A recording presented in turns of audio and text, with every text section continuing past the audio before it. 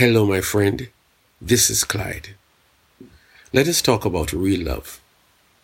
1 John 4:19-21 we read, "We love him because he first loved us.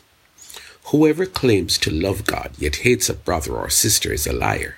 For whoever does not love their brother and sister whom they have seen cannot love God whom they have not seen. And he has given us this command. Anyone who loves God must also love their brother and their sister." You have heard all there is to know about love, right? Well, we're going to have one more talk about love, and we're going to avoid sugarcoating it. Let us keep it real, because there is a thing about love that we must acknowledge. What the world needs now is love, and I don't mean to be trite. We need love, and I strongly suspect that we can make a difference if each one of us tries to love the God way.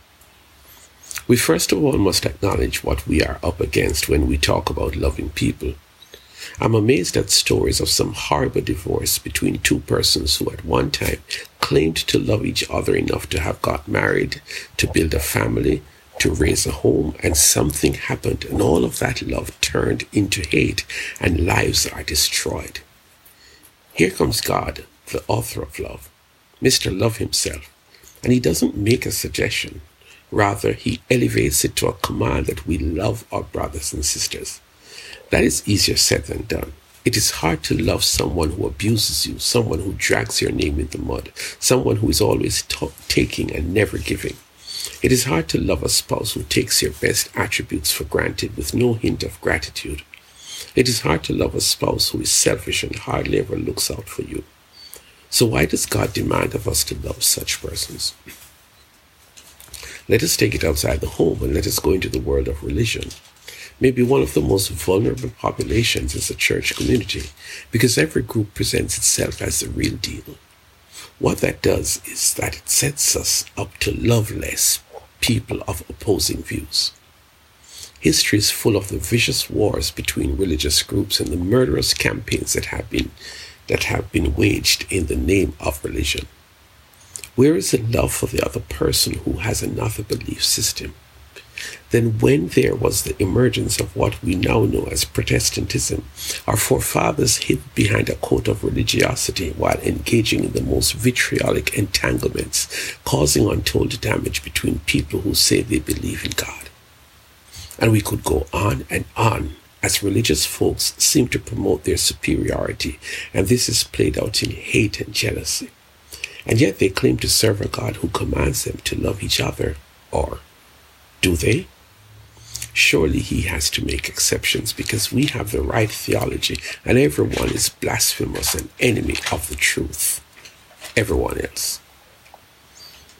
Politics is the breeding ground for anything but love. Sure, there will be opposing views and perspectives on governing the community, and everybody, rightly so, is of the conviction that their political ideology is the best. What do we see in reality? Political victimization, widespread corruption in the distribution of spoils and positions, and the horrendous crave for power at the expense of hurting and killing each other. And while those who seek to represent us are fighting against each other in a formal way, the supporters are busy killing each other in loyalty to an ideology rather than caring for the other person, regardless of differences. No wonder one singer asks, "What's love got to do with it?" And the answer is, love has everything to do with it.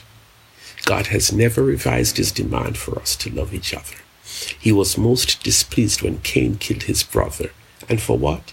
His brother did the right thing and he did the wrong thing. And he was mad because God rejected his sacrifice.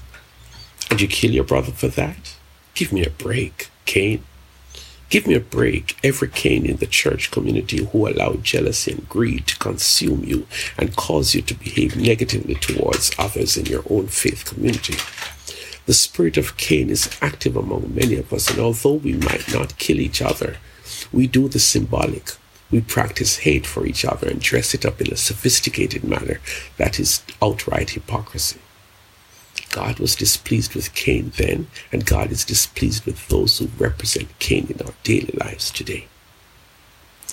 God is opposed to the enemy of love because he is love, and anything that opposes or contradicts love is of the devil.